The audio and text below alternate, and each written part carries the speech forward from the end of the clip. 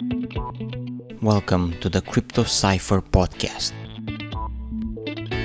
where we unlock the secrets behind the blockchain. So what is IOTA?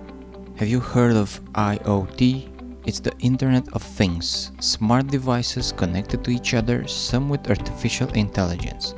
You've probably seen them around and you might even own one. Things like Google Home, Amazon Echo, and Nest Thermostat.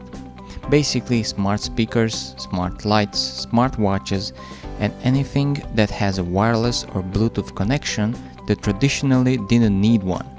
Since when do coffee makers need an app? Am I right? IOTA, the cryptocurrency, aims to enable secure sale and sharing of data streams for the Internet of Things economy. It's highly scalable, decentralized, modular, and has no fees.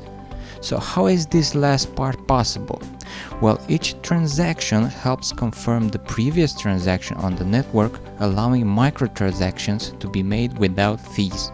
You have to understand, microtransactions are essential for the Internet of Things, and with the presence of Bluetooth 5 in devices such as the Samsung Galaxy S8, iPhone 8, iPhone X, and Apple's HomePod, this brings even lower power consumption than the Bluetooth 4 and even more potential applications in gadgets we use every day.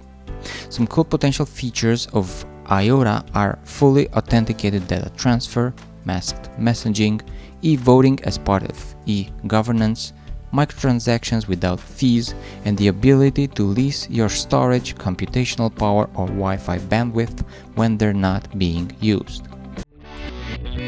You just listened to the first episode of the Crypto Cipher podcast. Until next time, I'll catch you on the blockchain.